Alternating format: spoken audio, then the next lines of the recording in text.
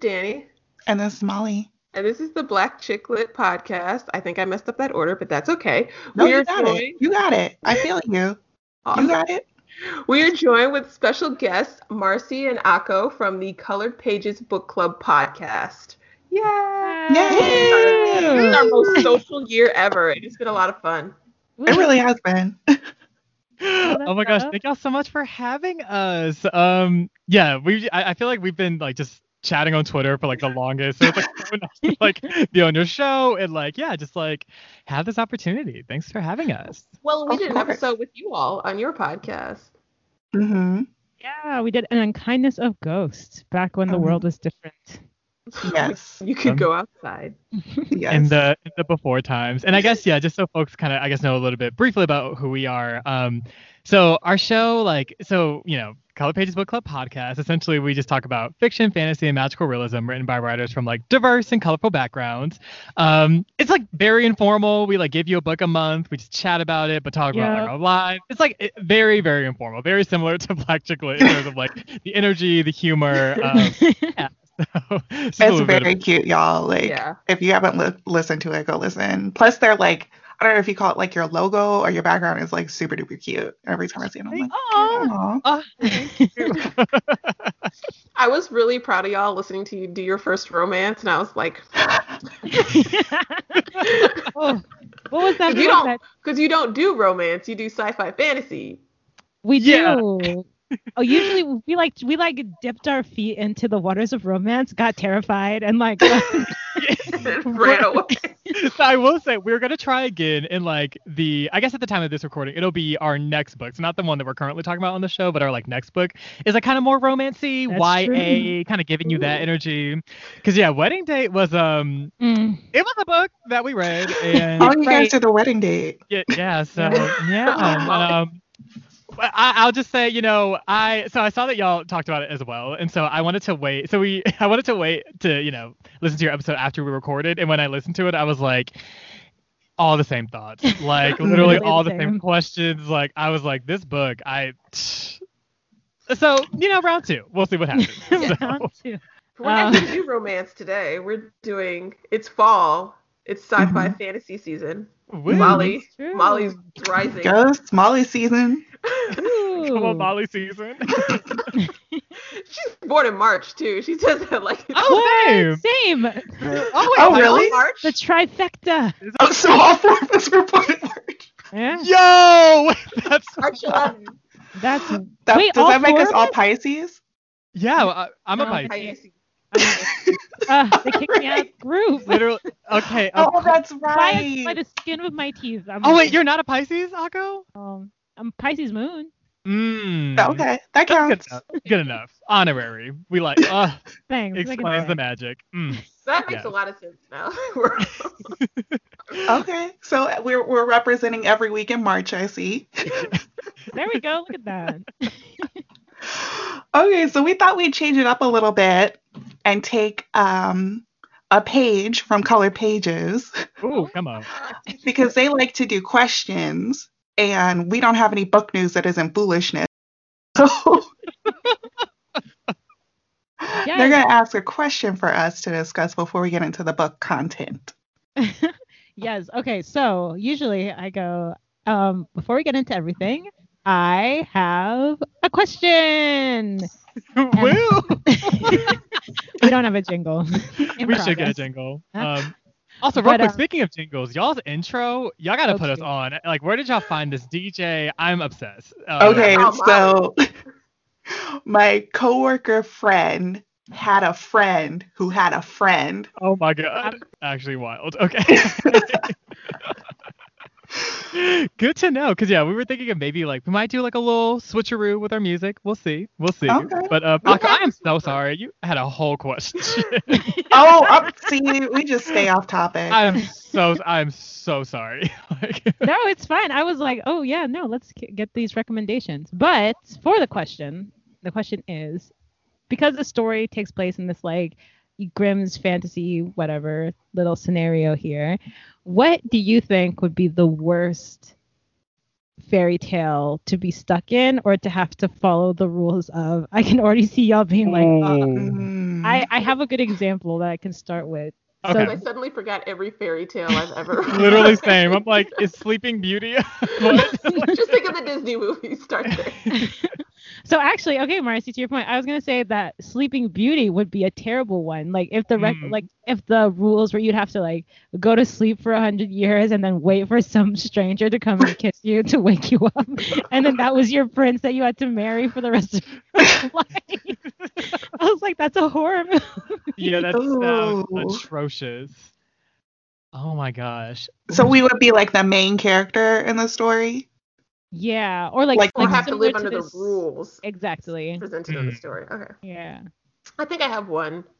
What's I yours? would say Little Red Riding Hood, just because the idea of giant man-eating wolves that also can talk existing is pretty horrifying. Eating your grandma. I guess kind of similar to that. I would say the Three Little Pigs, mainly just because of like the housing insecurity. Like you invest so much in home ownership, and that motherfucker just blows it away. Like, are you kidding me? What?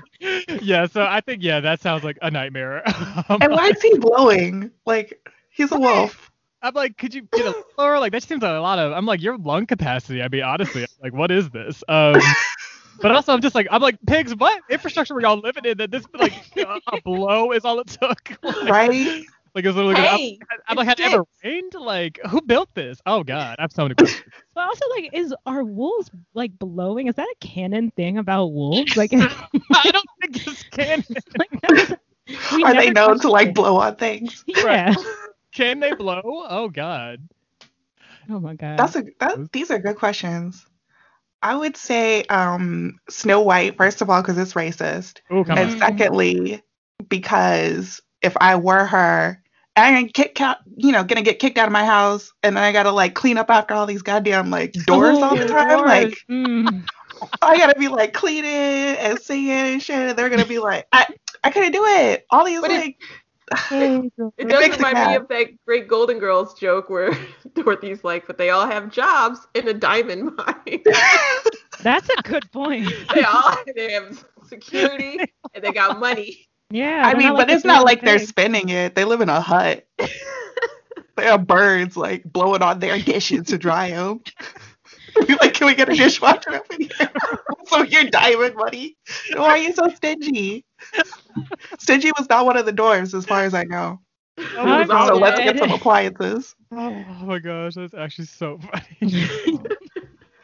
It's true. Where were all their diamonds? Like, do you think there's like a capitalist underpinning to this story where someone's like exploiting the dwarves for like their? Oh my God, it's probably. Absolutely. There's a retelling in there. Yeah. Maybe they're like, oh well, we'll take these useless rocks, and you can have all the delicious dirt that you want. Right. Keep singing. They're sending it to an offshore account. Yikes! Oh God. Probably Bezos. Exactly. Oh God! Wow. So I'm seeing inspiration here. Wow. That'll be the next one. That'll be the next in this series after Cinderella is dead. Yeah. Like Bezos is stealing from Snow White is a capitalist. Right. Snow White is a capitalist. Oh my God. Oh my God, that's actually so funny. I feel like the Red Riding Hood one feels like a horror film, right? It feels like a Hunger Games situation where you like start off and like everyone goes into the woods, but there's like wolves everywhere, and you're trying to get to Grandma's house. Like it sounds like. Oh my God. And also too, like, what was the wolf's beef? Like, it's like you're doing so much. Like you're doing so much. Like, hungry. Probably. I'm like, you're just causing so many damn problems. Like, go eat a deer. You would think there'd be some kind of animal in the forest. He's got to eat. But he didn't want a deer. He wanted grandma, and he wanted whatever was in that basket. But it was such a long con. Do we know what was in the basket? Wasn't it like apples, or am I like bullshitting? Like, it was just food. It was okay. A tasty meal. Interesting. Okay, shit better. Keep going. Yeah, that was a good question. That was a good one. I had to really think on it. Right? And I Are think you putting all Marcy have on the spot? Now Next time we record, everybody has to have a manuscript of their own fairy tale retelling. I love it. Oh Okay. Do we want to get into this book, Danielle? So we read Cinderella is Dead by Kaylin Bayron. And according to Goodreads, the synopsis goes as follows. It's 200 years after Cinderella found her prince, but the fairy tale is over. Teen girls are now required to appear at the annual ball, where the men of the kingdom select wives based on the girls' display of finery. If a suitable match is not found, the girls not chosen are never heard from again. 16-year-old Sophia would much rather marry Aaron, her childhood best friend, than parade in front of suitors. At the ball, Sophia makes a desperate decision to flee and finds herself hiding in Cinderella's mausoleum. There she meets Constance, the last known descendant of Cinderella, and her stepsisters. Together they vow to bring down the king once and for all, and in the process they learn there's more to Cinderella's story than they ever knew. And then there's the marketing copy. This fresh take on a classic story will give readers details they've never been told and have them root for girls to break down the constructs of the world around them. Gotta love the marketing copy. So yes, that is Cinderella is Dead, which I have in all my notes leading up to this. Cinderella isn't dead. So when I went to go search it on the Kindle store. Yeah. Mm-hmm. Oh my gosh. We got so that. What did we all think, gang? Oh my gosh. I have like a lot of thoughts, but I'm like, I guess I mean, do y'all mind if I start? No, Go ahead. Because I don't want to do mine first. Okay. Okay. So quick question. Should I guess when I'm like bringing up different plot points, should I like kind of explain what happens, or should I just like kind of just talk about it? And, yeah, okay. You can. Yeah, we usually go deep. Okay. Good to know. Yeah. Okay, so as far as like just general thoughts, so I really liked the beginning of the book. It's like extremely fast paced, like, you know, shit is just moving, like the ball is about to start, everyone's hella nervous, and just like learning about the world was really interesting because it's like, okay, Cinderella, it's like they use the Cinderella tale to justify the like blatant misogyny and like all this fucked up shit that happens in the kingdom. I will say, so at the beginning of the book, you know, Aaron was introduced, you know, Sophia's love interest, and like, you know, they kind of have an ideological difference where Sophia's like burn the system down, start just restart the whole thing. Aaron's trying to be a bit more respectable. They like Sophia meets someone named Luke, who's like this like younger gay man who like also is like down to burn the system. And then the two of them got binged pretty much for like the rest of the book. Like I was like, oh shit, like Aaron, like Sophia, like Luke's gonna be this whole thing. Like they had a friend named Liv. I was like, okay, it's about to be popping. And literally Liv is killed, and then the other two just remain in the kingdom and are not, they don't really do anything. And I'm like, and so it kind of becomes this like love story between like her and Constance, which is interesting, but I don't know. I feel like I would have liked to see more kind of done with those characters. I also thought at the very end their plan to overtake the king was extremely underdeveloped. The motherfuckers walked into that castle and they're like Sophia literally was like, oh girl, I got me a knife. I'm gonna stab the king. That's it. I'm like, so you mean the king that has been alive for the past 200 years and been literally eating people's souls? Like your plan was to stab in the neck. That was the plan. Nope. As far as she got. That was it. That's okay. So I feel like that I was like, yo, and also too, I was blown because it was like her, Constance, and there's like this woman named Amina who's like the fairy godmother or whatever. They literally had 3 days to come up with a plan, and I'm like, and this was the plan, and this took 3 days for y'all to come up with. What the fuck is this?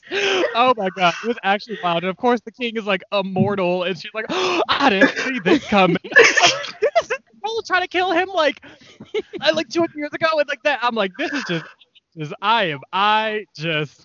Anyway, so my thoughts are, you know, I like the book, but like you can very much, I don't know, some of the details I was kind of like, this is like kind of a mess, no shame. I'm sorry. Like it's just, but I did like the theme of like taking down the kingdom and like, you know, really like overthrowing the patriarchy and all. I'm here for all of that, but I was like, some of the narrative pieces, some of the relationships, I was kind of like, I could get to talking forever, so let me stop. But I have plenty more thoughts. So. I do want to say you were right. Luke got done dirty. I thought for sure they were gonna form some like ass kicking duo. Right. and like they're gonna escape the town, and he just like I forgot about him for like a good 6 minutes. He popped back up. I was like, oh yeah, that guy.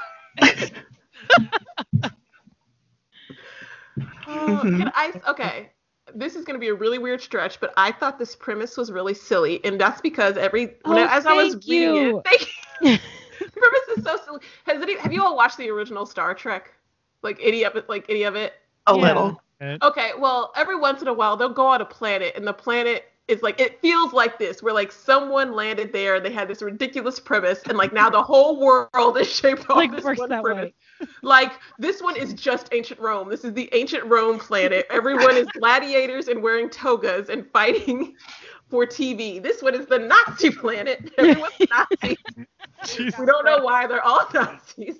And then there's another one like, this is the Native American. And this is what it felt like. It's like this really shallow, we're all humans, like this really shallow, poorly developed, like it's just Cinderella planet. It's Cinderella planet. Was she even a queen? Like the world building felt just not developed. And that was the beginning of me not being able to take anything.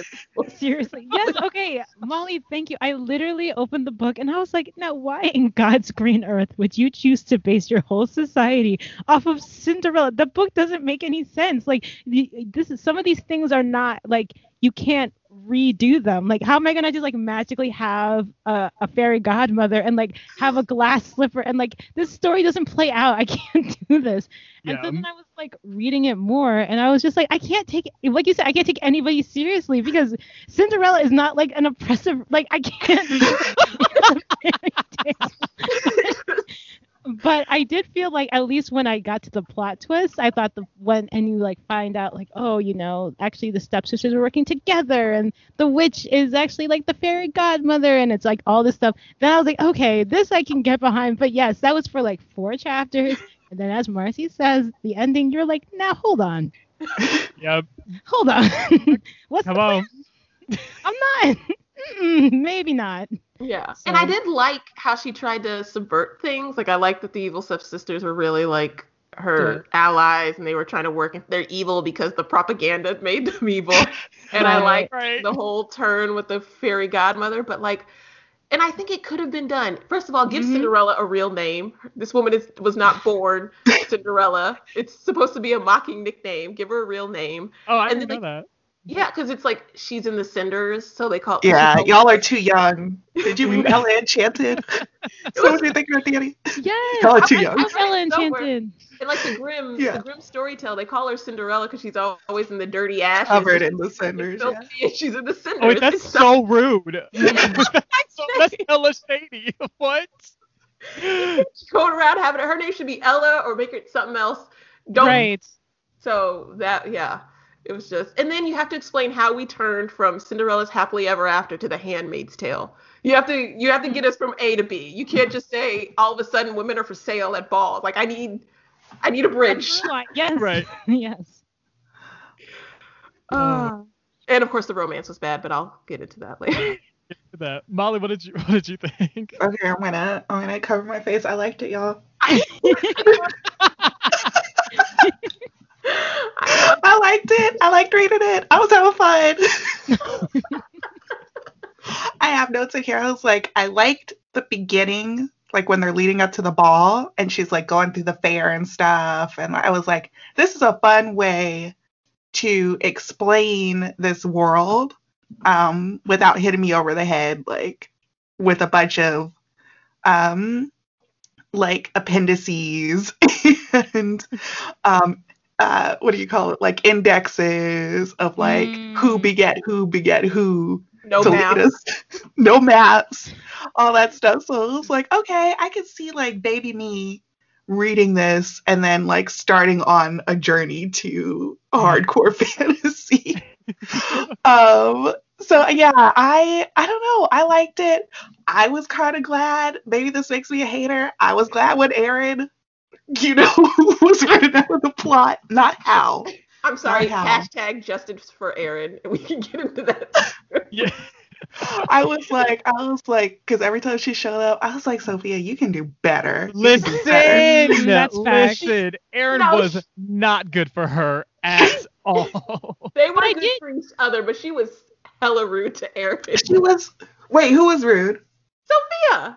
When was Sophia rude to Aaron? Aaron told her she didn't want to hear all this, and she just, okay, this is me getting ahead of myself. At the end of the book is the king is all mad because this woman who he wants to love him doesn't, and so he loses it and he entraps her. And I'm like, Sophia, are you not seeing the parallels? Do you not see the parallels in your lives? This woman who you want to love you would rather be safe and not, and you're all mad at her and like that, all angry and saying like, why won't you leave with me? I don't know. She felt really entitled to Aaron, and I was like, Aaron's not. Especially for the lesson they're trying to say, Aaron is not a bad person because she wants to be safe. It's the world that was the problem, not Aaron. I think that's fair. I think that's fair. Aaron got done dirty. Sorry. I was like, this. I still didn't like Aaron. The second Constance showed up, I was like, Oh my gosh. I thought she was complex. Like, I thought that part added complexity. And I was kind of glad it's like, okay, you don't have to... The person you have your first crush on doesn't have to be the person that you're like with forever. I was like, okay, that's good. I did like that. And you're right, Danny. Like, there is a point to this. Like, this is like YA. I can understand someone reading this and being like, actually, now, like sometimes you need things to be, because I was reading it and I was like, some of this is pretty on the nose. And I was like, they literally just like took it from like, a woke magazine, which I'm glad for. But I was like, you could have integrated this into the story a little better. But then I was like, okay, if I was 15, maybe I do need it to be on the nose. Maybe I just need someone to say it. So, yeah. I mean, me at 27 was like, but. A little heavy-handed. I knew Molly was going to like it because she texted me. She's like, this is just like This Could Be Us, but you playing. And I was like, oh. Do I know what that means? That was a book, one of our urban lit. Our first. Wait, what happened in that book?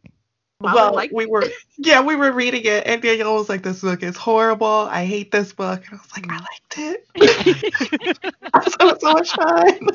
You could hear my surprise on the air because she yeah, on the air. I was like, "I'm gonna save it," and you could hear the disappointment. Oh, no. But I very much, I think when I was reading it, I was like, like we talk about YA a lot because it's not like a genre that we are, I don't even know if you would call it a genre, but like a market that we really read. And I think like the last couple times we said like, we recognize it's not for our like old asses. So I don't try to like, not say like I'm lowering my standards, but my expectations for it are different. And it's like when I said, okay, went into it with the mindset, this is YA and this is going to be like, for the kids. I put myself in like my shoes as a kid. We didn't really have much YA when we were younger. It wasn't really a thing. It was like children's lit, adult lit. And there were some kind of teeny bopper stuff, but overall, not as much. So I was like, okay, if I had picked this up when I was like 13 or so, would I have liked it? And I was like, I probably would have. I probably would have enjoyed it a lot. But if I'm clear on my big girl pants and reading it as an adult, then it's like, it is a little on the nose. And you make a very good point, Danielle, even though I still want to be mad at Aaron. It's like, she didn't deserve to like have her ass beat for like wanting to be safe and not wanting to get with the protagonist. And I didn't read Sophia as being mad at her as much, just being kind of like weirdly obsessed. And it was like, that's how I felt when I was that age. And you have a crush and you're like, why don't you like me? Why don't you like me? And it's like, I feel like you have to like get over that in order to grow up, in order to be like a better person. Which I think she does, but I don't know. I totally see your point. And now I'm like rethinking my Aaron hate. I just didn't think she deserved it. She's stuck in an abusive marriage. She has every right to be mad that Sophia's showing up and dragging her into things. She's like, please. I mean, she could have went with Sophia. She could have gone too. But they didn't have a plan. Like, let's be real. Again, there's no. They never had any plan. Like, literally at the ball, Sophia's like, so are we leaving? And then, like, Luke's like, Loki, I'm down. I'm like, wait. To go Hold where? up. to leave forever. Like, Yeah. so, like I feel like we need a little more foresight. You need a pack a go bag or something. No, because that was the thing. I thought like, because like ball and like I was like, okay, he's gonna use his like male privilege to like marry Sophia and like they're gonna like make a plan. It's gonna be this whole thing. Like I literally thought it was gonna go in that direction, and then Sophia just like was like, fuck it, just jumped out the window and ran into the forest and met Constance like super. Okay, one thing I will say, and again, now that we're talking about it being YA, it makes more sense, but.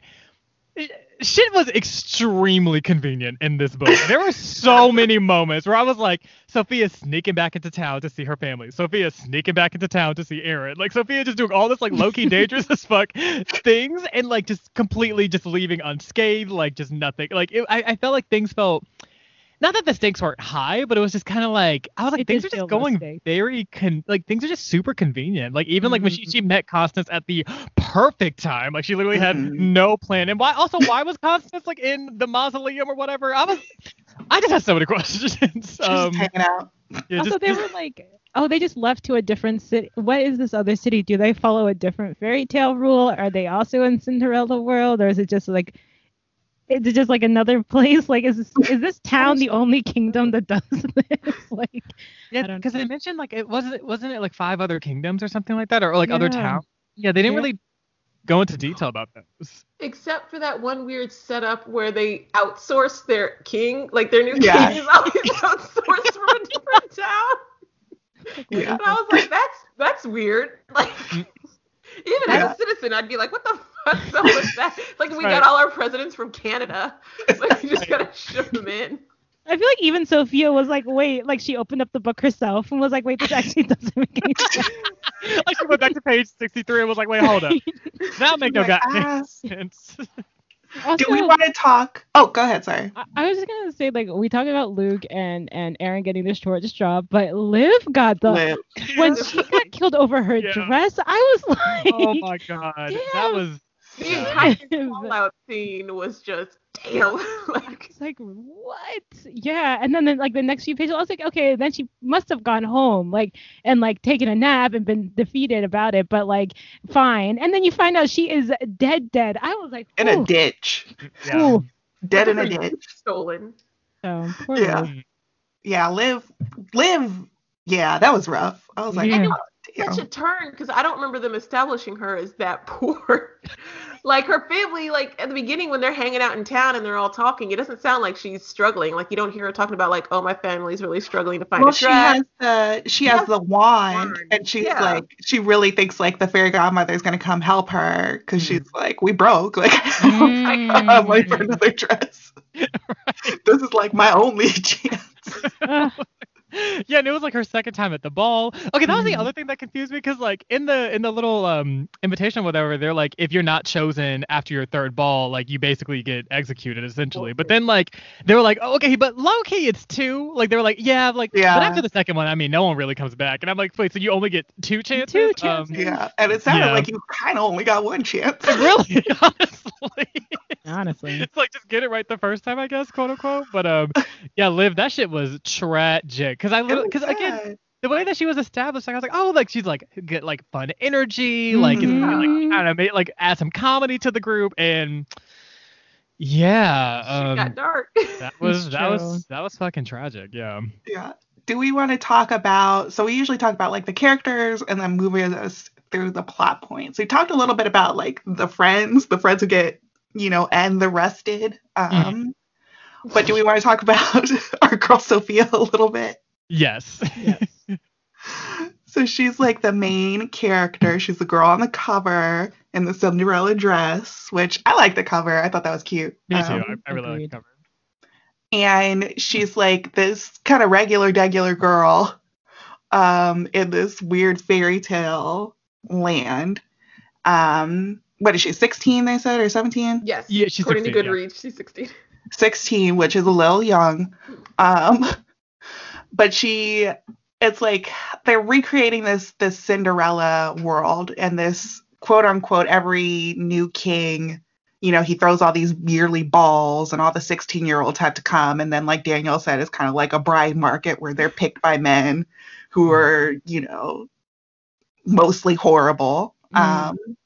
And it's interesting, like the way the economics work, because they say like the king has all the money and everyone's gonna like broker and broker and broker and broker.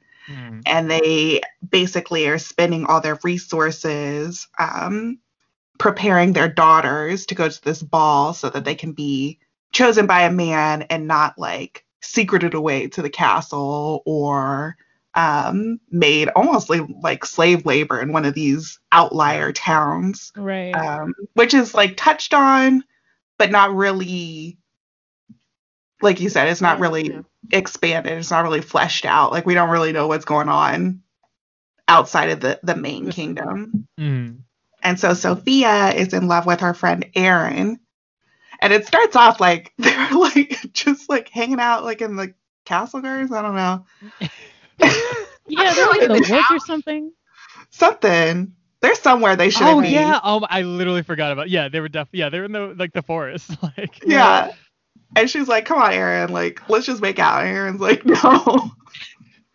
And you know, I think the ball's in like a couple days, and she really wants to leave with Aaron because she's really stuck on Aaron. She's really in love with her. This is her childhood crush, like you said.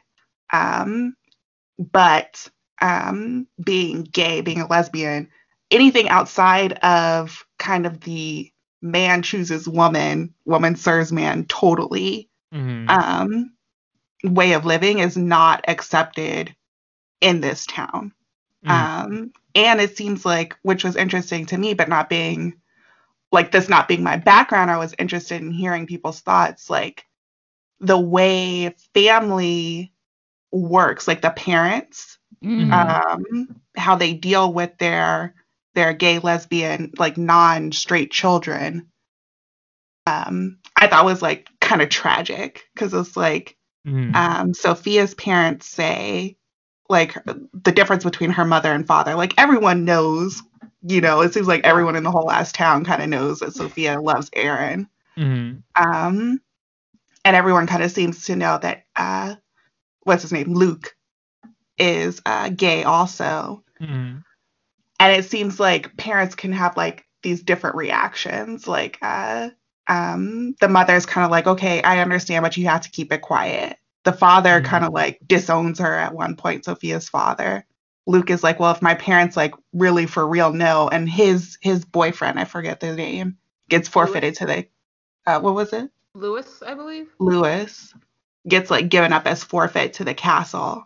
And it's like I was like reading that scene and it hit different like as a mom between Sophia and her mom, where she's like, you know, I know that this is not like, I know that you're denying yourself. I know that you're not like living the life you want to live, but it's like, but I want you to be alive. And Sophia's like, but it's not worth it to me if I can't live the way I need to live my life. And I was like, that's some heavy shit for this Cinderella story. That was good. The relationship between Sophia and her mom was really good. And how she wanted better for Sophia, but she was kind of trapped in this system where she was trying to do the best she could for her by following the rules. Yeah. Because it's like, if you think about it, like the mothers in this would have gone through the same thing. Like they would have been trapped by the same system. Yeah. And it's like, well, what sympathy do we owe to the mothers in this? But then it's also like, then you turn around and you do the same thing to your daughter.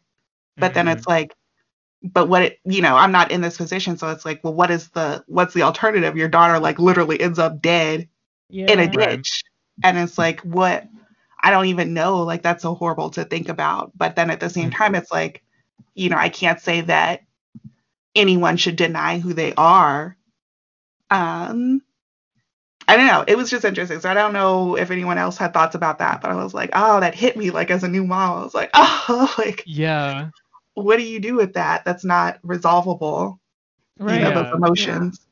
Yeah. And I think that's why, I mean, I think generally Sophia's parents were like, you know, please don't burn down the kingdom. Like, I think they were just like, you know, we want you to just like assimilate and just like grab whatever modicum of happiness you can while you're in this life. But I feel like even when she left and like, you know, came back to visit them and everything and like was, you know, in disguise and all of that, I don't know. I think there was like though they they made it seem like, I guess the her parents, especially her dad, like kind of rejected her and they were like, don't come back here, whatever. But I feel like a part of me was like, I don't know, maybe they were kind of like, this is like the only solution here, frankly, because it's like you're not necessarily willing to like conform to these standards, nor should you. But at the same time, it's like it kind of leaves you. It's like, but you've already left the town, so if you come back, it's like you're going to be killed immediately. It's like it's kind of like you've kind of chosen your path, and we can't really. If you're going to remain alive, you literally cannot stay here. So I didn't see it as like a personal thing. I think it was kind of I saw it as more of like we want you to survive. In the way that previously we wanted you to survive by following the rules, now that you've chosen this path of like leaving the kingdom and all of that, this is the only way that you can remain alive, is to not be with us anymore. Yeah. Not to say that was necessarily compassionate, but it was tricky because it's like once you already have a child that's here, it's like what do you do? Like it's like Sophia can't like like you're here, and it's like I don't know, and it is hard too because it's like. Often these women are in positions where it's like, I imagine that it's like, like if their husband wants to have kids or whatever, it's like you don't really have like the space to be like, that's not necessarily something I want to do or whatever. It's like that negotiation isn't really there. So it's like, it's like it's really like, the only thing that could happen, frankly, is like the system just has to burn. Like all of this has to crumble, honestly, because like these are not lives that people are living. Like this is so violent. It's just. Yeah. So. Yeah. They behead that seamstress in the town square. So it's like. Yeah. And she didn't go against the system. She was only perceived as. Right. Going against the system until she made her final declaration. So yeah. Yeah. Yeah. I think it seems like. Oh, go ahead.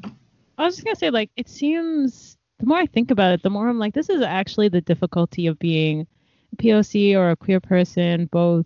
Woman, etc. in the society is your coming of age is contending with the violence of your society, right? Like, and the things you can't fix. And the question is, how much do I conform and how much do I run away and how much do I try to change? And it's when you're a kid, is similarly to the fairy tale. You're like the opposite fairy tale, like I'll be able to save everything and solve everything, and Aaron will run away with me and it'll be fine. And the growing up process is being like, oh, this stuff came before me and it will outlive me and I can change some of it, but it's not possible to change all of it, which is very sobering. Yeah.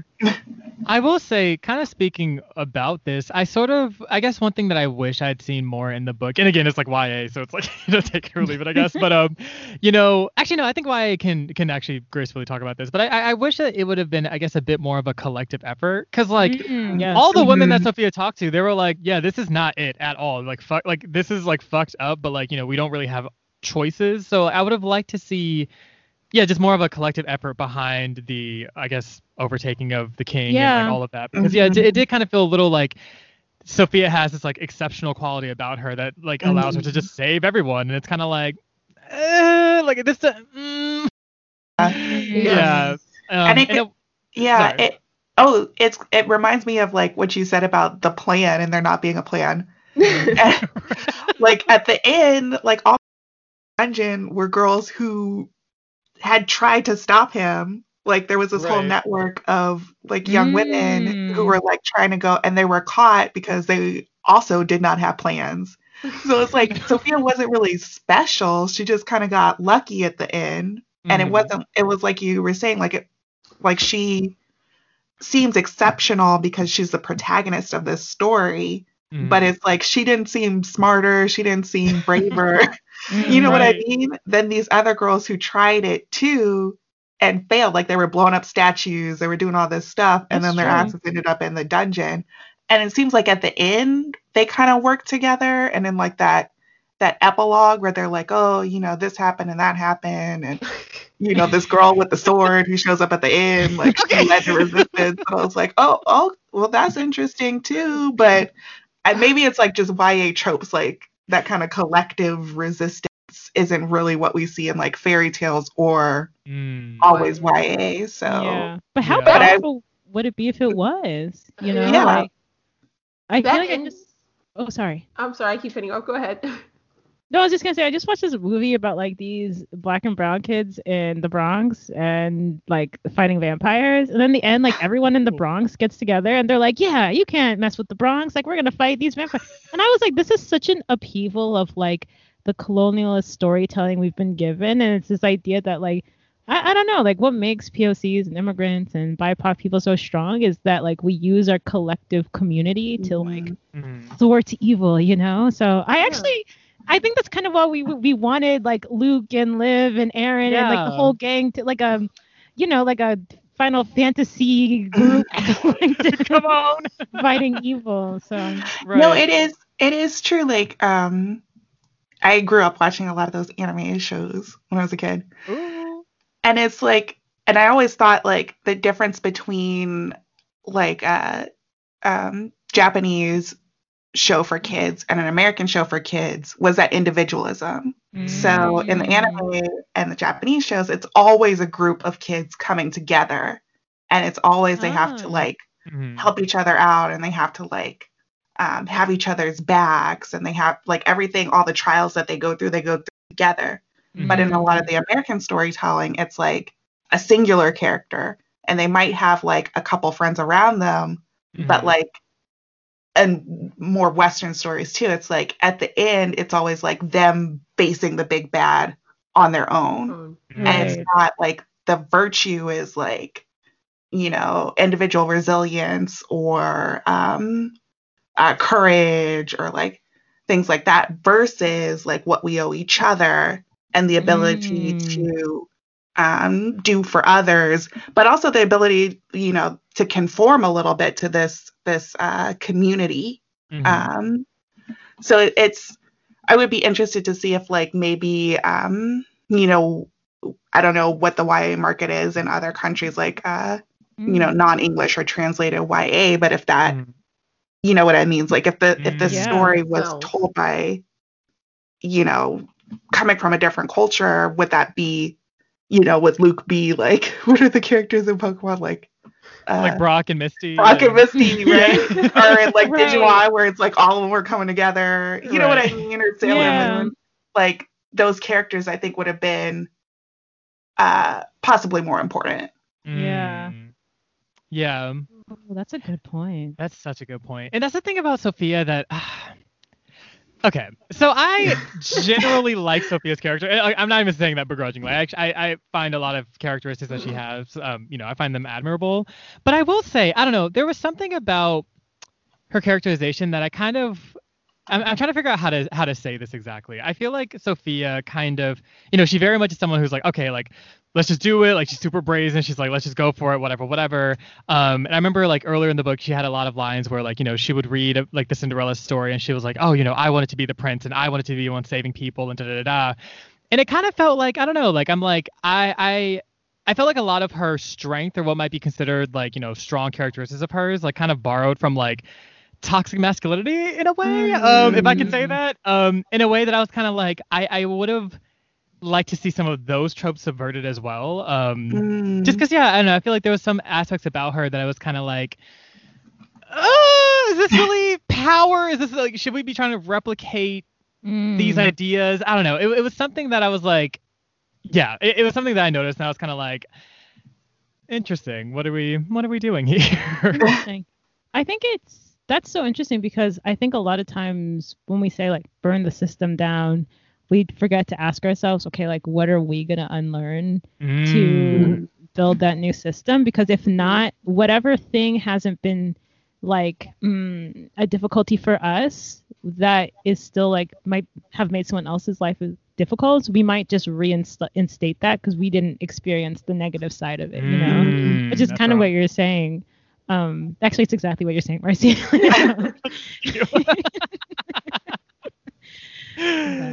Those are good questions. Yeah, and we don't see like what her, what this land is like under Queen Constance, Right? I mean, so they still have a monarchy. They still have a monarchy, Exactly. which was kind of hurting them, like with the economic side of things, and that giant ass castle. Right. Did she like distribute all the wealth from the castle to the common people and like create a basic uniform income, or like Come on. I'm just asking, or is it still a serfdom? Oh, we got questions, because if so. Yeah, because that epilogue was a little short. I'm going to need some extra pages tacked onto. I like how they just hint that there was another attempt at a coup, and it's like, oh, but we smothered that. I was like, okay. Yeah, I mean, her MO is like the violent destruction of the system. Right. And it's like not saying that, no judgment on that, because again, I'm not living like Sophia was living. Right. But yeah, she had a definite ideology. Ugh, I cannot say that. Do we want to move on to Constance now? Yes. Yeah, she was also. I thought she was also convenient. There were two convenient characters. Things really came to them easily. I don't want to go as far as to say Mary Sue, but they didn't feel like they faced a lot of challenges. And once they were together, they were just steamrolling their way everywhere. So, like just eliminating the competition. Yeah, Constance's character, I thought. I don't really know her. Yeah, I think there were some aspects to her. Yeah, it was like a lot of her characterization was through Sophia. Mm-hmm. But I think her backstory was really interesting, like how her family was like living in exile and like, you know, they had this whole plan. Yeah, I mean, Constance also, I mean, was quick to violence in the way that I was kind of like, I mean, I get it. Listen, these circumstances, like I absolutely understand. But the one character actually says that. She's like, is it Constance? Constance always stabbing somebody. Literally, like always stabbing somebody. But yeah, I will say, so I think that it was interesting when she met Sophia and just how quickly they like kind of joined forces. I was like, is this entirely motivated out of like thirst, or is it like, I don't know, like it. Or is like, cause I was like, it seems like Constance is also just really lonely. Like she had been like kind of looking for someone to that too. And so I think like finding someone like Sophia who was like, you know, honestly just was like, you know, fuck it, let's just do it. Like I think she was like, yeah, fuck it, let's just go for it. And so it was kind of interesting to see them kind of just like go off into uncharted territory and just like sort of be like, okay, well we have together, so you know we have each other, so you know we'll do this together and do our thing. I will say when they met the fairy godmother in the forest, what was her name? Amina, I think her name was. Like Constance, I was like, you know, sometimes we just have to read the room. Like, has been alive for centuries, not one, multiple. Casts spells, has all types of powers that you don't know nothing about. And Constance was hella buff with her from like moment one. Right. Not here for she's her. Like, I do not care if she's a witch. Exactly. I don't like. She's like, I don't fucking like her. And then like I'm literally with Sophia. I'm like, y'all are in her. One, you are in her. You're in her home. So like, what? And then two, she like, I'm like, I mean, I think Amina, she got some powers to her. Like, I mean, you know, maybe I'm like some tactics. I think that's I don't know. Maybe I'm just like a tactical thinker or like a tactical like I like tactical storytelling, whatever. But I'm like, we gotta have some strategy here because I'm like this whole like I don't fucking like Amina, and it is what it is. Like, that's not doing it for me. I'm sorry. But yeah, I think that Constance definitely had good intentions. I think that she, you know, like in the end when she ends up like defeating Amina, it's like this whole like okay, this build up moment where like okay, like they never liked each other, so it was kind of satisfying to see that, I guess. But wasn't it? Yeah, I mean, also too, it was also real quick. Like Amina was like, "I'm evil," and then like, 3 pages later, like they're like, "Oh, we defeated Amina." I'm like, wait, that was like this whole reveal. Like that shit, like that end was hella quick. Like I literally remember reading it on my Kindle, and I was like, wait, how am I 94% of the way done with this book? So much shit left. That ending was 2 separate books on Yes. They rushed through that. I cannot stop laughing because it literally, I was like, this is the wildest shit I've ever read. Oh my god. I was just, yeah. Anyway, I'm sorry. I've been talking so much. What do y'all think about? No, I was doing Audible and like that twist comes. I'm like, I got 55 minutes left. Right. How are we pulling this one off? How are we doing this? Oh my gosh. I will say, because I am who I am, the whole Constance Sophia relationship was just, I got tired of it. It irritated me. I was so annoyed by the both of them. I was like, first of all, I thought you were all obsessed with Aaron. The second you see some new hoe, you're like, ooh, I'm in with this one now. So that irked me. And then when she's like, there's a moment when Sophia's like, I'm gonna go back and check on Aaron because I know my friend. She's still my friend at the end of the day. She's in this abusive relationship. I gotta check on her. And Constance gets mad, and I was like, what right do you have to get mad? You've known her 5 minutes. See, but that read so much as like teenagers to me. I agree. It's like, I don't want you going back to your old high school to see that who didn't even like you anyway. Very much giving when you that. Could stay here with me. We could just red hair. Yeah, I felt, and even like them getting together, I was like, this is quick. But then I thought about it. I was like, honestly, I became friends with me and Marcy became friends over purple Converse. Like, you don't have to be that similar to become friends. Yeah, we literally wearing the same shoes. Like young people are wild in what they'll relate. So the fact that they have the same ideology, I was like, honestly, marry them. Like, this is actually enough. Like. I think that's my problem with YA. It's just like, I'm too old. I'm a grandma. Everything Amina said sounded right. I was like, yeah. Everything the parents said sounded right. I am mentally too old to enjoy YA because I'm like, the adults are correct. That's hilarious. Yeah, well, I'm glad you said that because I was like, I kind of like the relationship.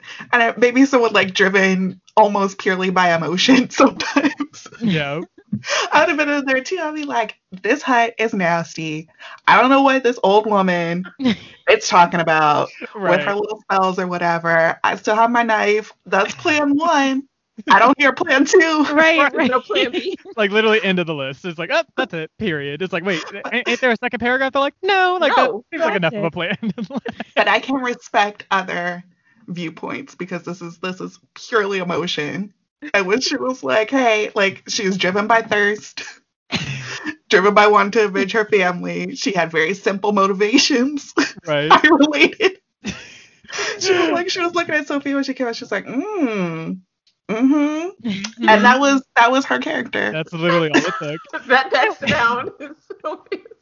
The thirst, I will say, I was like shook. Like, so I was like, Sophia, can I have like a sprinkle of this? Like feeling so deeply about someone. I'm like, I cannot remember like it was like Constance would breathe in the same room as her, and she'd be like, oh, she'd be like passing out, like literally passing out. I was like, you are so into this girl. I didn't admire it. I was like, look at her feeling emotions. I've been emotionally dead since March. Since 2016. No, literally, like, I'm like, this emotional intensity, this, like, raw, because I remember, like, you know, having, because I think now it's, like, you know, not to say, like, you know, I can't feel things towards people, but I guess it takes more, like, I need to, like, kind of know them for a bit longer, like, feelings grow, but I remember being that age and being like, I'm in love, I think I've loved someone, and it's like, honey, that's not the case. But like, it's like I met this girl and she seemed cool. We're in love. It's the best. No one has ever experienced this before. Exactly. Right. Humans have been alive for 5 million years, but like me now, this is the only time. I'm the only one. I'm the chosen one. Oh my gosh. So yeah, I was literally kikiing reading about, like, I was like, Sophia, like, I was like, you have literally no chill, and I'm so I wrote the notes. I was like, can we get some chill? Do we know how to chill? None. Oh my gosh. But I also think, like, I don't know, part of me feels like, yeah, I would, like, if Sophia was like someone I was mentoring, I'd be like, don't go with Constance, or at least can you just get a piece of paper out and put step 1 through 5, just through 5. I don't need 10, just through 5. A contact number. Right. Can I please have your email and your cell phone? Like, did you get a go bag? But I do, like, I see that. I do like that it has this character who is so gung-ho and doesn't think things through, and that's kind of what I don't want to say that's what teenagers do, but like there's and you feel things so strongly because it's the first time you ever feel things, and I do think there's that moment where you intersect your strong feelings with an individual for like your whole feelings on society. Honestly, that can get like detrimental, to be honest with you, but like it is pretty normal, and then you get to 28 and you're like, yeah, the world's ended like 5 times, like Jesus Christ. Like, right.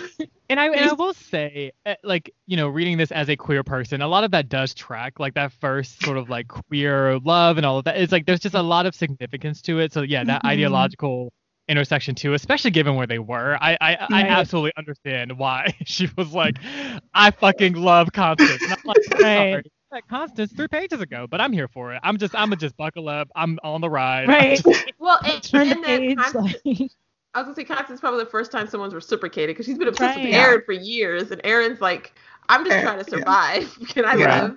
And Constance was the first one to reciprocate. Well, that Yeah. we know of that's reciprocated. So That's true. Yeah. and openly too, right? Because with Yeah. Aaron, it was almost like a shameful thing. So there was like a beauty. Because when I think about, when I take a step back and I think about how the lack of queer novels for YA kids, to have a book where someone does validate you, and like back in the day, like, and then everyone dies tragically, and you're like, no, why did this have to go on like this?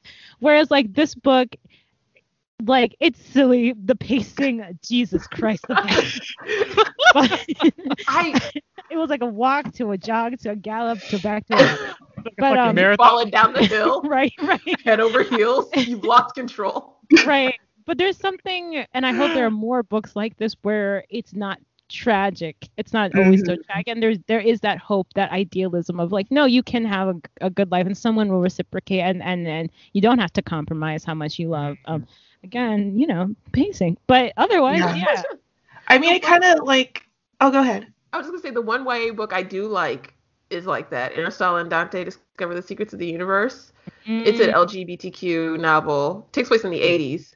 Okay. And it's about him like it's a coming of age novel. And it's like, I'm like, thank you. Good fucking food, finally. Like everything you say, you've got the emotions.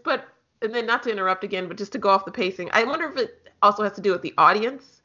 Like not only trying to get into their emotions, but to keep them interested. Because like if things slow down too slow, like they're not gonna finish it. They'll put it up and they won't enjoy it. So I do think you need because it felt like Children of Blood and Blown to me, like because where that book is also like boom, boom, boom, boom, boom, and I'm like, it just must be for the kids. What the demand is, like this is how these books are structured, and this is what sells. So yeah, and also possibly the genre.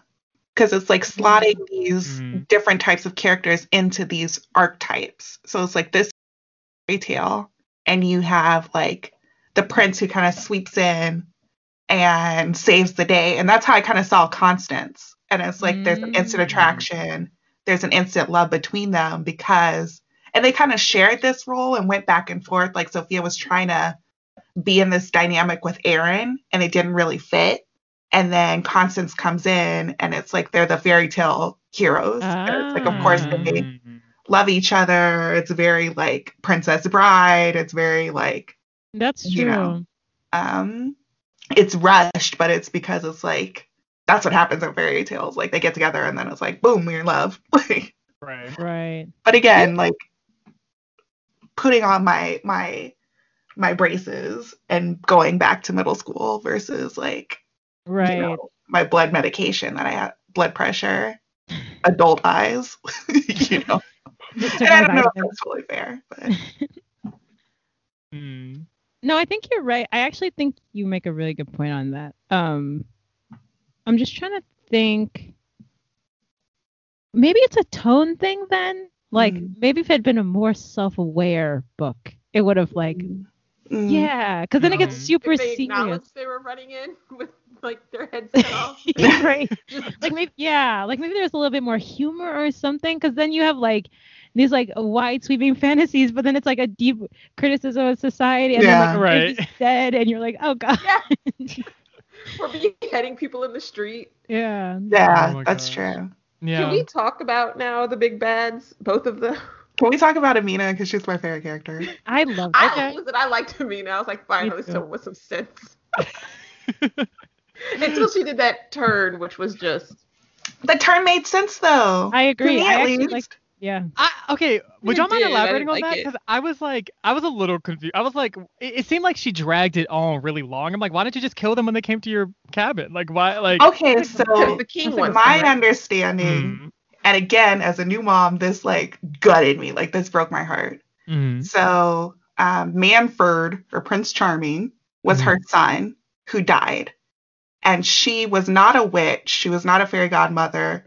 She happened upon this grimoire that had necromancy in it. And because she couldn't stand the loss of her son, she brought her son back from the dead.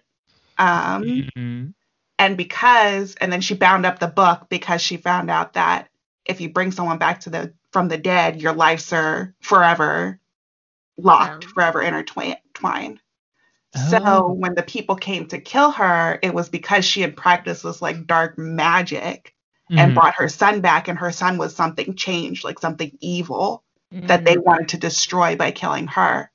But he came and killed them, and she went out into the woods to kind of like, because she felt like conflicted about having brought him back, but also that's her son. So she went out to let him do what he was going to do.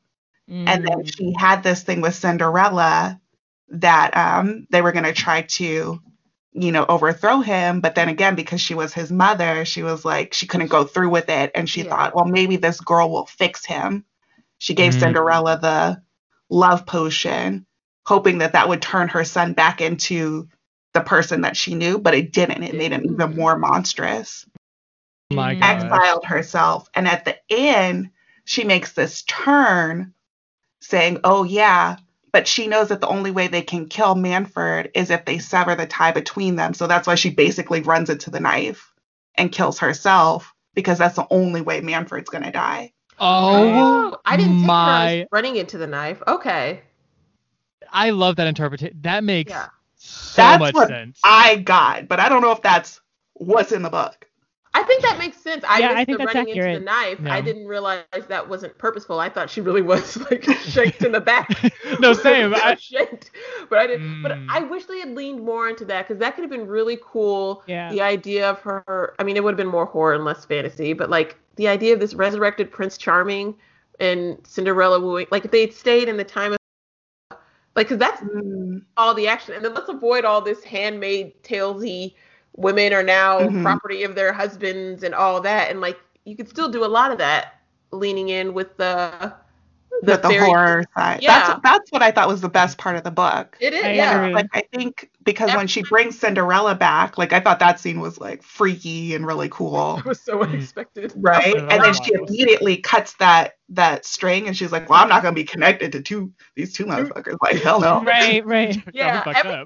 Every time we twisted some part of the actual original fairy tale, I thought it was really good. It was when we did everything else. And I'm like, okay. This annual ball, okay, it feels like The Selection. I don't know if you're familiar with that YA series. Oh, it's basically, I think it's called America's Next Top Model meets like The Hunger Games, and it's like a YA. It's a YA dystopian series where it's like, yeah, you have to be the prettiest, and like, yeah. Oh, actually, this sounds like kind of heavy. There are a lot of YA titles that deal with like beauty, like The Bells, like where you're picked based on like how pretty you are. I'm like, what's that? There's something there, and I'm not smart enough to figure it out. But interesting. Is that a commentary on like social media or something? Or yeah, I mean, those are the anxieties that a lot of. I mean, I was worried about how I looked a lot as a kid. Now I'm like, yeah, you're really worried, and now it's got to be amplified. Yeah. Oh yeah, I can imagine. You can't just be ugly at home. Right. Well, you can be, but your social media will show you. It will find you. Yeah. Yeah. Marcy I was like, I'm King. That's actually funny. I mean, shit. I was not like a beauty queen, so I was gonna hope exactly watch it down. Right. Like David can't be at home anymore. Like you can't. Shit. Yeah. Well, and like when we were kids, it was like what magazines and I guess media, and you could sort of, if you, it didn't help, but you could sort of be like, okay, those are celebrities. Yeah, I'm not gonna be as fabulous looking as like I don't know. I was really obsessed with like Aaliyah when I was a kid. So like I was like, oh, she's so cool. Her hair is always on point. I loved it. And like it's like, okay, she's a celebrity. She's rich and famous. I'm not gonna reach that. But now you can have like your phone. You can see what like everyone in your high schools do it and how they're looking and what they're going. It's like, okay, that's harder to like distance yourself from. Oh, definitely. Yeah, I get it. I cannot listen. It's bad enough being a teenager. I know. Ooh. Right. Yeah, I'm just glad that we like kind of know a time before social media. Like it's like, okay, like this wasn't always over. Like, who the youth? I worry. Yeah, you know, I liked all the plot twists in the story too. I think that's what upset me, because I would get to like a super interesting plot twist, and then like the story would change to something else. And I was like, no, go back to this, go back. Because even Amina as a character was like a complex character, like you're saying, like if your child dies, it's like Astro Boy, like they were putting people back to, isn't that what happened? Like that's people do it all the time. So it made you really feel for her. And then I don't know if you guys ever saw the movie Searching with John Cho, who's like, yes, oh yeah, I can see that. Good. Yeah, but and the mom like kind of was the same thing. Like she knows her child is a monster, but like, what do you do when you know your child's a monster? Like, but then again, like, what do you owe the rest of society? Oh boy. Yeah. So that's like hard questions. Yeah. Well, that would have made an adult novel because I don't know how many teenagers can relate to having, oh, my child's a monster. How do I? Right. And it's hard too when it's like, if your child already died once and you brought him back again to like kill him again, it's got, it's like that's just. It's hard to relate. A whole other right. I'm like, I don't know anyone who's been in that situation necessarily, but like but it's like that's like you're going through grief twice. Like it's a lot. Yeah, and then knowing like the only way to kill him is like for you yourself to be killed. Yeah, right. So it's like you have to take out your whole ass family. Right. Pretty much, yeah. But yeah, that's when the book felt the smartest, when it was doing all that. Like when it was revealed the godmother was a witch. Like I was like, oh, that's a fun take on it. Like, that was a twist. And who's she really serving? Why did she show up out of the blue to help this woman? Right. What do you think about Manfred? He was so one-dimensional. He could have. He's too evil. Yeah. Yeah, that's literally what I thought. Yeah. It would have been nice to see like their dynamic, to see like between the mom and the son, like maybe like he's mournful about having been brought back to, like, there's so much we could have found out about Manfred. Resentment. Yeah, exactly. Yeah. Even if it was like, like you were saying, Danielle, like we know that like his anger is stemming from being rejected by Cinderella. But it's like even before that he seemed evil. So like it's like if you come back, are you really just like you come back as a monster? Because Cinderella seemed fine, Right. So yeah. And there's this really good quote from Amina, and I'm gonna mess it up, but it's basically she's saying like the real monsters are the men who like walk among, like, let me see if I can find it. But she's saying some quote like, we fear like the stuff in the woods and we fear all these beasts and things, but the real monsters, here we go. I think we sometimes make the mistake of thinking monsters are abhorrent aberrations lurking in the darkest recesses, when the truth is far more disturbing. The most monstrous of men are those who sit in plain sight, daring you to challenge them. And you take that along with the fact that he's supposed to be Prince Charming. And like it could have really been interesting to see like he's this, like, I think on TV tropes they call it faux affably evil, where like they're very charming, they're very engaging, and they seem really nice, but they do evil things. And it would have fit with his personality as like a king, this beloved king who everyone loves and who swept a princess off her feet, and to show like, it's a facade. He is an evil, he truly is an evil person. Yeah. So yeah, he was just so one-dimensional. He was cackling at one point, and I'm like, come on. Yeah. And he's like waltzing with her. Reining in a bit. And he starts, the moment where he like puts his mouth over her face and starts breathing in her. I was very confused. I was like, what the fuck is happening? Literally, what the fuck? Like, and he did it twice. Oh, it was too much. I was like, this is so like and gross, and I just cannot with. Yeah. That's the thing. I was like, his whole motivation. I'm like, so you're just salty about Cinderella. So you're doing all of this. It actually on our show, Akko, I might be bugging, but I feel like we read a book where it was like someone was evil because of some shit like that, because like they got like, I don't know, rejected back in the day. I feel like I'm trying to think. Anyway. Maybe like it was like something like that where it was like like just like these really weak ass motivations for people to just like yes in Infidel, the guy was like, he was mad about, he was like, my dance I don't know, it was something promotion or like something like he didn't get a promotion or something that he was unqualified for. Right. And then just like murders. I'm like, how did you make that leap? How did you jump so far? Why are we pole vaulting? What are we doing? What are we doing? Like, I literally, I'm like, man. But I love a good villain. I love a good villain that's like, you can, I'm rooting for him, even though I don't like him, even though I know I shouldn't like him. And he was just very flat. Yeah, it's like, you do hear that as like people saying that's a motivation for men who commit like these horrible things. It's like, oh, well, his wife like wouldn't sleep with him, so that's why he cheated. Or this woman, like, you know, all these girls you see like these like teens, and they invite the girl to prom and she says no, and then people are calling her a hoe and a bitch, or like, God forbid, even something more horrible, like she rejected him, so that's why he killed her. And it's like that's what we call the motivation, but it's like, but that's people get rejected all the time. Like, someone rejecting you is not why you murdered them. Exactly enough of a spark in a normal, well-adjusted person to make them do something as horrible as murder. So it's like, you know, yes, I wish the book had said like, okay, yes, he's using Cinderella's tale and her rejection as like his quote unquote motivation, but the real thing is he was just a bad person, and the people who served him were bad people.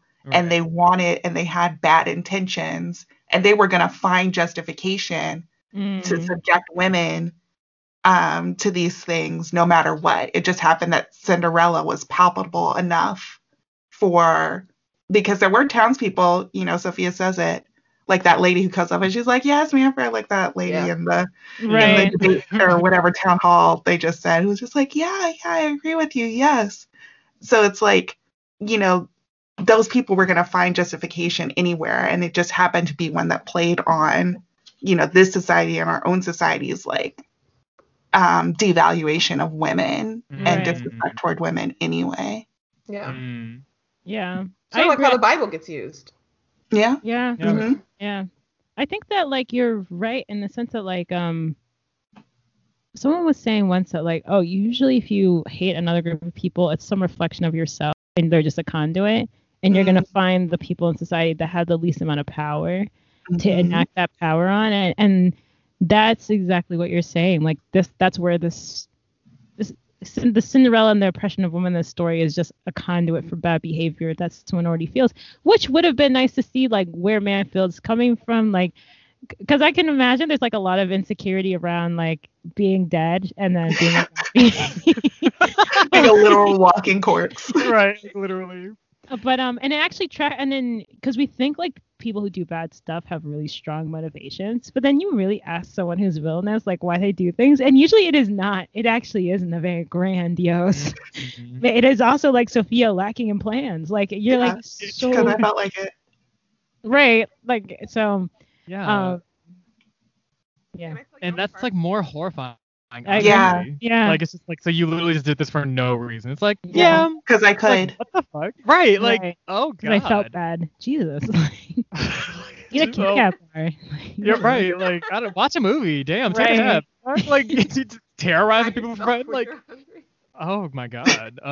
Yeah. But then it talks. Maybe it means more about the social decay and the ways we don't. Maybe it does go back to a question of community, right? Like, if all these people could love each other more, like maybe they would protect their children from going into this weird, heinous situation. And I don't know, maybe the townspeople had like been there for Amina in her grief, she wouldn't have like tried to raise her kid from the dead. Or if they hadn't been, maybe them like, look, Amina, we know you brought Mansfield back to life.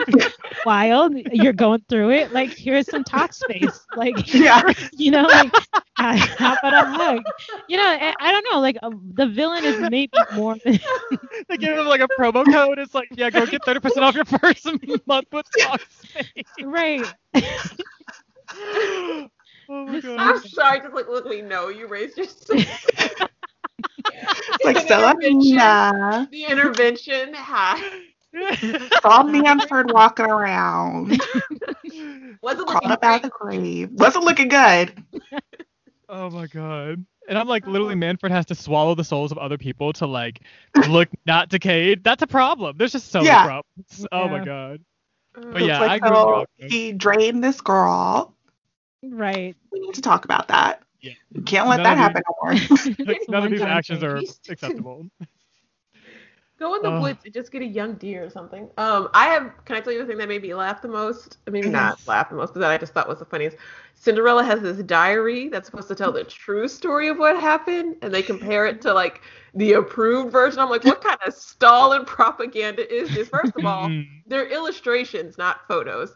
So so it makes sense if someone takes a photo and then they edit out like, we're gonna edit out this angry man or this dead body in the background, excuse me, we're gonna edit that out, but then to have a drawing of the exact same thing, it just was so weird. I was just picturing, like, you know, that the Stalin photo where like every time someone pisses him off, someone else is missing out of the photo. Oh yeah. Oh shit. Oh, do you gotta know this? No. Oh, well, there's this photo. You can look it up online. It's like Stalin around like 5 people, and as like the years go on, like they show the edits that are made to it, and soon it's like just him and like one dude by himself standing. Oh boy. Oh my god. They've gone and edited it out, and I'm like, this weird. I don't know. It just cracked me up that they were treating, and it was going back to the world building. It's like they're not gonna have the same exact drawing with like little details edited. It would be this is me nitpicking now, but it was just another example of like this world building is taking me out. Like, they're not photos, they're drawings. Why would it be the exact same drawing with like, oh, this one has the body in it and this one doesn't? I don't know. That's me nitpicking. It just irked me. I was like, what? I was kind of taking it as like the way religions form. Like you have all this like ceremony and like ritual, and maybe sometimes it's a little silly or it doesn't make sense or there are gaps in it.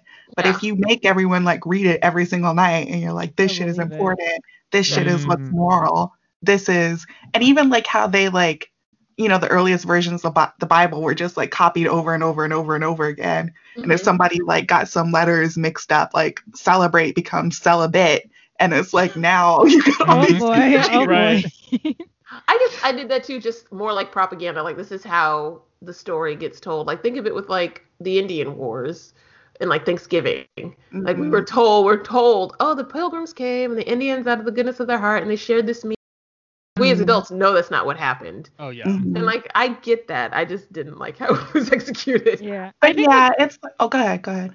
I was just gonna say, like, at first I had that same visceral reaction. I was like, Cinderella, like, how are you gonna make that stick? And I was like, I'll go. Crazier things have stuck before. And I was like, you're right. And I think it's think that, and you're like, how much about your life do you want to examine? I was like, look, Cinderella is dead. I'm putting this book down and I'm gonna go watch Netflix. Like, she had a whole conversation. Oh my gosh, that's hilarious. But I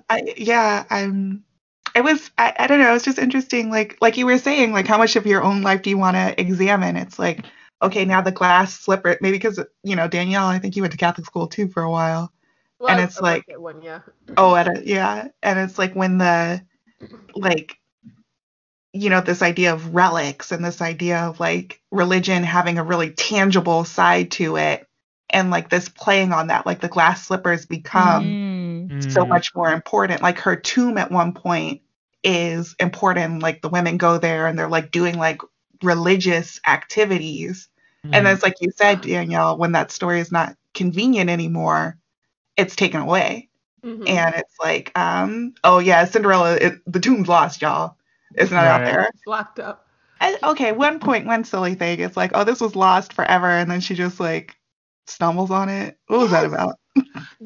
Again, the convenience, because I thought when she and Constance like, we're gonna find the witch / godmother, I thought that was gonna take a good chunk of the book to journey and find they find her like the next chapter. They like walk to the woods and knock on her door like, hey yo, witch. Well, it wasn't so easy for that horse. Oh no, that horse got fucked up, and it was just like, and it was wild because like they were literally running from these wolves. They're like, "Girl, we're about to die," and then it's like, "Oh, the cabin, how convenient." Oh, and Amina's also home. Amazing. Oh, wait, she has food. Oh, and then Constance has the audacity to be like, I'm not fucking with it. I'm not. No, and I'm like, she literally. I'm sorry, but if Amina wasn't here, Constance, what are your options? No shade. I'm not saying you can't have preferences, but like, what is happening? Like, I'm like. Oh my gosh, the convenience was just wilder. Even just resurrecting Cinderella was so easy. Like I thought it was like they were like, oh, we have to resurrect Cinderella, and they were just able to do it. And then Cinderella's like, oh, I have a journal, and like it has the truth. And then of course like Sophia's just walking through the castle, walks into a room. It's like, oh wait, Cinderella's room. And then she's like going to the closet. She's like, oh my god, Cinderella's journal. Convenient. Like literally everything was so easy. It was just, yeah, I was like, the luck in this story is just wild. Yeah, but you know. I have a question. So why did they have to resurrect Cinderella and find the journal, et cetera, et cetera, et cetera? Because I feel like Amina, whether she was good or bad, whoever side she was on, would have known that shit. Oh yeah. I don't remember. Honestly, I remember being so taken aback. I was like, what the fuck were you resurrecting dead people? Like, and I know it'd been hinted at earlier by this point because she talks about like she read the book of necromancy, but I was like, I didn't know we were gonna do it. Like, I didn't know. That was all talk, and then they actually bring back Cinderella. Yep. I also wondered why they brought. Because she also provides no information. Yeah. Oh, like at all. And So, she doesn't like, stay. I thought if you went all this trouble to bring back a dead woman, let her stay in the book longer than 5 minutes. They literally like wake her up, ask her some questions, and like, okay, you can go back. Bye. It's like they woke her up. She's like, I wrote that shit down, and then she died. They don't right. even give her a sandwich. Like, can I get a meal, a hot meal, That's what something? I'm saying. And it's like there would be no point in it if Amina knows it's necromancy. Right. And she really wanted to stop them, she could have been like, oh, you know what?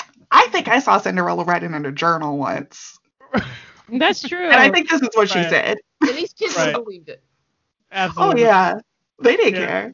And like literally Cinderella when she came back, like I feel like she was just like freaked the fuck out for like half the time. I'm like, y'all traumatizing this woman again. Like, what are we doing? Oh my god. Like, I mean, can you imagine waking up in your own grave? right. I have questions. And then you gotta That's go back. true. Oh my And a god. bunch of teenagers just asking you questions. Like, Yeah. not even a nice Like settle. no Right. context. Does she recognize Amina? She's like, wait, hold up. Yeah. Right. She's like, that's that bitch that tricked me. Oh Somebody god. get her. I guess that's why she cut her. That's why she sent her back so quickly. She's like, Yeah, I can't have this loose end running around, This undoing my cover, right. blowing my cover. Maybe it's like with my baby when he wants to like, you know, do something and I'll show him something like real quick and then take it away and it's like, oh, I don't know what happened either. He was like, oh, I want some Cheerios, and we'll put like 2 Cheerios on his tray. I was like, that's it. That's all the Cheerios that's in the world. She wouldn't lie to me. I guess He's like, Cheerios. I guess there aren't any more Cheerios left in the world. Yeah. Okay, we can go have bath time now. She's Oh like, my oh God. yeah, you know, I can only talk to Cinderella for like 2. She could say 20 words. That's it. And then she cuts it, and it's like, I don't It's like, know. oh girl, the connection got lost. It's like, wait, just take a pair of scissors. She's like, oh, that signal. It's like, wait, what signal? Are we in medieval times? Anyway. Also, yeah, the time period, I was like, I'm gonna just assume y'all in like, I don't know, this is like medieval times. Yeah, That's a it good just, point. Never really time stamped it. Also, was Cinderella black? Do we know that? I assumed everyone was Based on kind the of black. cover. Constance had red hair though. I was like, she could be black and I have red thought hair. Cinderella was white. Oh, but they she- do say she has she golden has- curls. Yeah. But then it's like Prince Charming and Amina, I thought might have been black. Interesting. Okay. Because yeah, Constance, I didn't read as black just based off of like the I mean, Yeah. I mean, she could have been. She definitely could have been. But like, they never made any specific mention of her skin color. But just based off of other features, I just assumed that she was like, I don't know, maybe like white or like mixed race or something. I don't know. I just Yeah. yeah. Yeah. Aaron learned read our is white lesson. to me. We Yeah. learned our lesson with Ribbons and Whiskey. We thought the main character of that book was white, and the author was like, no, they're both of color. And we're like, look at us and our racist assumptions. I was like, oh. And she like, and we're not like saying like she like, oh, wrote that in the book. Like, I think she literally told us, She right? told us. Like, she literally told us. She tweeted it at us. She was very nice about it. She was. And she's like, But we're like, oh, we need to challenge our assumptions. We need to start reading. Yeah. Yeah, race was not really a thing in this. It's very subtle, yeah. Yeah. So yeah, it really hit hard on like sexism, classism. I liked what it said more about classism than it did about the sexism because it didn't feel so heavy-handed, like the girls and their dresses and the first time, right when Sophia rolls up at the ball and this other girl steps to her, it's like, who the hell do you think you are? Rolling up looking like that. That was funny. And I was like, what is her deal? Right. So I liked all that stuff. this is like a tangent, but there's this one line where like I think it's either Sophia or I don't know, but she just goes, "Make it make sense, Amina," and I like could not. I remember that line actually. I think I like that too. I did. Oh my gosh. Did the ending feel like it was set up for a sequel? Like, because it felt like there was going to be there was a nice new love triangle set up between Constance, Emile, and Sophia. We've got this new kingdom. We've got internal dissension. We've got a squash. It felt like prime for a sequel. I think until I got to the epilogue, and then she was like, everything was fine. Right. I was like, oh. Oh, maybe see. I could see them maybe doing like a time jump and then like maybe doing a sequel. I'm not sure what it would be about because I feel like a good sequel would be, you know, like this like that process of like, okay, like Manfred's dead. What's the community going to be? What's happening? Granted, I'm not sure if that would be as much of like a fast paced like woo like type of like story. So I'm not sure if it would. Yeah, I'm not sure where they would go with it. But I mean, I could see them maybe like doing something with it. But also I think if they just left it, that would be fine. I don't think there were really that many loose ends left. Yeah. So all right. So that was Cinderella is Dead. we can do a better job than that. But I feel you because I say that and then I don't have anything. Well, we want to thank you guys. Is there anything else you want to say or mention or any thoughts? Would you recommend the book? Yeah, would you recommend the book? I would say yes. I think just with not saying like lower your expectations, but like, you know, just kind of take it at face value. I do think it's enjoyable. It is like cute. I would recommend it. Yeah. Maybe not like, oh my God, you have to absolutely read it, but yeah. I'm going to go with the take it or leave it. Like you could. Like if you find it, you could take it. But if not, you're fine. Keep in mind the audience it was written for and what its scopes are. Okay. Yeah. Then maybe I don't know. Like, can I give like a bargain bin? Like, if you go to the store and you find it on the shelf, you see it on sale. $4. Yeah. Like, then like that's a win. Right, exactly. Get it at your local library. Yeah, pick it up at your library. Right. Yeah. Okay, so what are you guys currently reading? I don't know why I'm sitting and thinking about it. Like, I know what I'm reading. So right now I'm actually I'm finishing a book called Patsy by Nicole Dennis Benn. It's about a queer Jamaican woman who she like grows up in Jamaica, but she like immigrates to the U.S. and it just kind of like follows her life, as well as like the life of her child at the same time. And it's like, whew, that shit it's a little heavy at times, but like I don't know, it's nice. It's like I love the descriptions, I love just like the narrative. It's just that's what I'm reading at the moment. It's really good. Oh, that's so cute. I was just gonna do on the Color Pages book club. We just read Mapping the Interior, which was a really, really good book. The author is a native author. He's from the Blackfoot tribe. He is really talented and funny, and his webpage like has all these recommendations and stuff. And the book itself was just really beautiful. So yeah. Go ahead, Akko, with the promoting our podcast. I know, the cross promotion energy. I'm reading, and it's like, aren't you from another show? Thank you for that. No, y'all are on a very messy podcast, so don't worry about it. Like sometimes I'll be talking to Danielle, and I'm like, oh yeah, shit, we're gonna record this and put it out for people. People are gonna listen to it. Danny, what are you reading? I am reading. I've been on a really poorly thought out like medical kick. I am reading Ghost Boy: My Miraculous Escape from a Life Locked Inside My Own Body by Martin Pistorius. It's basically a boy who, when he was young, inexplicably got like locked-in syndrome. Well, no, I think he may have actually been in a coma, but then he recovered, but no one knew because he couldn't move or talk. So it's sort of like how he survived in quotes, but how he dealt with that and how he sort of recovered. And so he wrote a memoir about it. Wow. So yeah. So it's just really interesting. It's really interesting hearing about like the technology they use. I think it's got a name like alternative communication. There's a whole field where it's like where they focus on eyes and devices to help people communicate. So it's really interesting. So that's interesting. Yeah. So that's about it. I also started and I didn't start, but just want to say I have Obama's next memoir on pre-order, so waiting for that one to show up. Apparently it weighs a pound. Oh my God. A whole pound. And this is volume 1. All the PR pieces are like the first of President Obama's memoirs. And I was like, how many of these things are...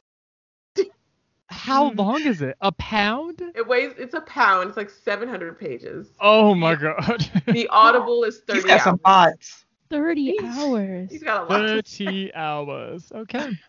Oh, So I was boy. like, I'll get it. I guess I'll Well, do you're it. gonna have to tell me if he says anything juicy in that. I mean, I would hope in 30 hours. One Right. good line. There's at least, some juice, like a fluid ounce of juice. Right. Just a So- sprinkling. Right. Molly, what are you reading?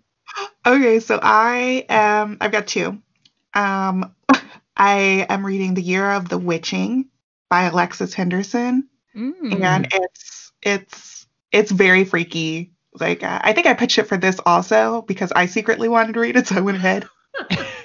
And it's very, very similar themes. Like it doesn't have a Cinderella backbone, but it's about like this girl who she's in this like super culty like religion, and she has like her mom went out into these like enchanted woods and came back pregnant and then had her and then died, and like everyone's like, you can be part of this cult, but there's something off about you. And then she goes back into the woods and becomes like, the witch villain that they think she is. And it's so freaky. Like, it's really good. That sounds really good. It's like I couldn't even like, sometimes I would be reading like Cinderella and then I'd pick this up after and I'd be like, it's too late. I can't read this. It's too scary. And then I'm also reading what's it called?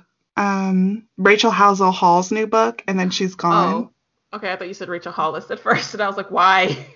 I don't know. I don't even know who that is. That's the girl stop apologizing and girl wash your face lady. And I was like, No.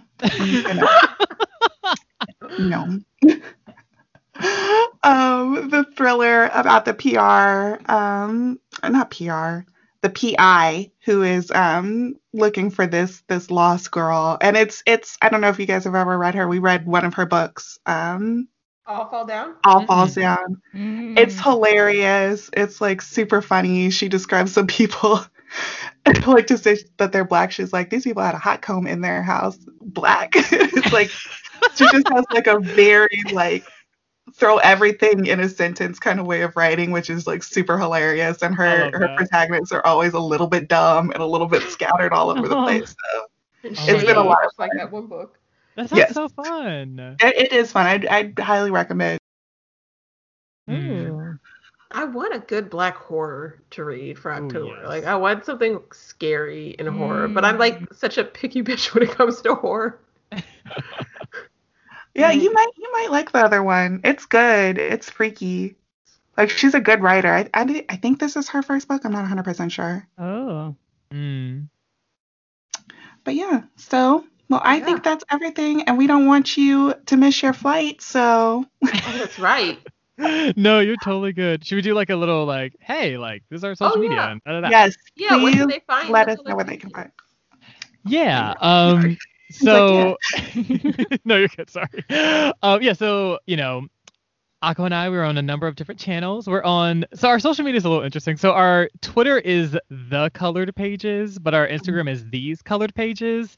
We also have an email address, which is also thesecoloredpages@gmail.com, as well as a website at thesecoloredpages.com. We should probably just change our Twitter to These Colored Pages. No, we're sticking to it. But honestly, we've been saying that for months and no one's done anything. So honestly, we'll see. I mean, at the time, we'll see. We will see. We shall see. But yeah, so like if folks want to like get in touch with us or recommend any books or anything like that, let us feel know. free to just reach out to us there. So yeah.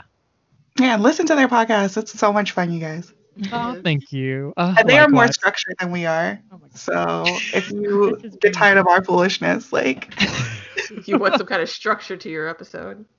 also if you are a publisher looking for someone a little bit more serious to read your book, you can always reach out. If you're on the PR circuit, we might have sent some people your way. But yeah, thank y'all so much for having us. This is like super, super fun. Honestly, it's like impressive and dope that y'all can just like get on the mic and just like talk. Like just like that just speaks so much to your chemistry and your energy. Like that's just and it's been so great being a part of this. Aw. Well, we love you guys, and I think this is going to be the second of many because we love having you on. Yeah. Like I literally same. Okay, everyone. Thank you so much for listening, and thank you to Marcy and Akko from Colored Pages Book Club for joining us. As you can hear, they are so smart and so funny, and Danny and I just really, really love their podcast. So every time we're able to connect with them, it's just a treat. If you want to hear more from them or learn more about them, you can visit their website at thesecoloredpages.com, or you can check out their seriously hilarious Twitter at The Colored Pages. As for us, you know where to find us. We're on Twitter all the time at Black Chick Lit, on Instagram at BCL Podcast. And seriously, shout out to all the Instagram people. I promise I'm trying to log back in there. I see you. I feel you. I have stuff for you that's coming up. If you want to connect with us in another way, we are available on Patreon. We have a Patreon. We have patrons. I don't know, but we are producing some extra content for you guys, newsletters, additional cutouts from episodes, and possibly a Discord if that's something you guys would be interested in. If you want to join those cool kids, you can find us over there, but we also want to thank the patrons that we already have, and those are Martel, Jennifer, Ansela, Therese, Melissa, Catherine, Katie, Emily, Latoya, Allie, Kat, Montara, Maria, Adoria, Frank, Ellen, Sylvia, Brianna, and Curtis. Thank you guys so much. Your support is really helping us be able to bring you these interviews and hosting fees, equipment, stuff like that, so we can hopefully continue into year 5 we're coming up on. If you're not able to become a patron, we totally understand, and we just thank you for listening. You can always like us and recommend us to others, leave a review on Apple Podcast or Google Podcast or Spotify. If you're trying to listen to us anywhere on the internet, seriously, I've had people reach out and say, I can't get you here. We will get on there. But yeah, thank you once again. And we are looking forward to, I think we'll have one more book this year and then our end of year wrap up. So thanks again. Stay safe. I'm not sure if this is coming out before or after the election, but take care of yourself either way, and we will see you soon. Bye.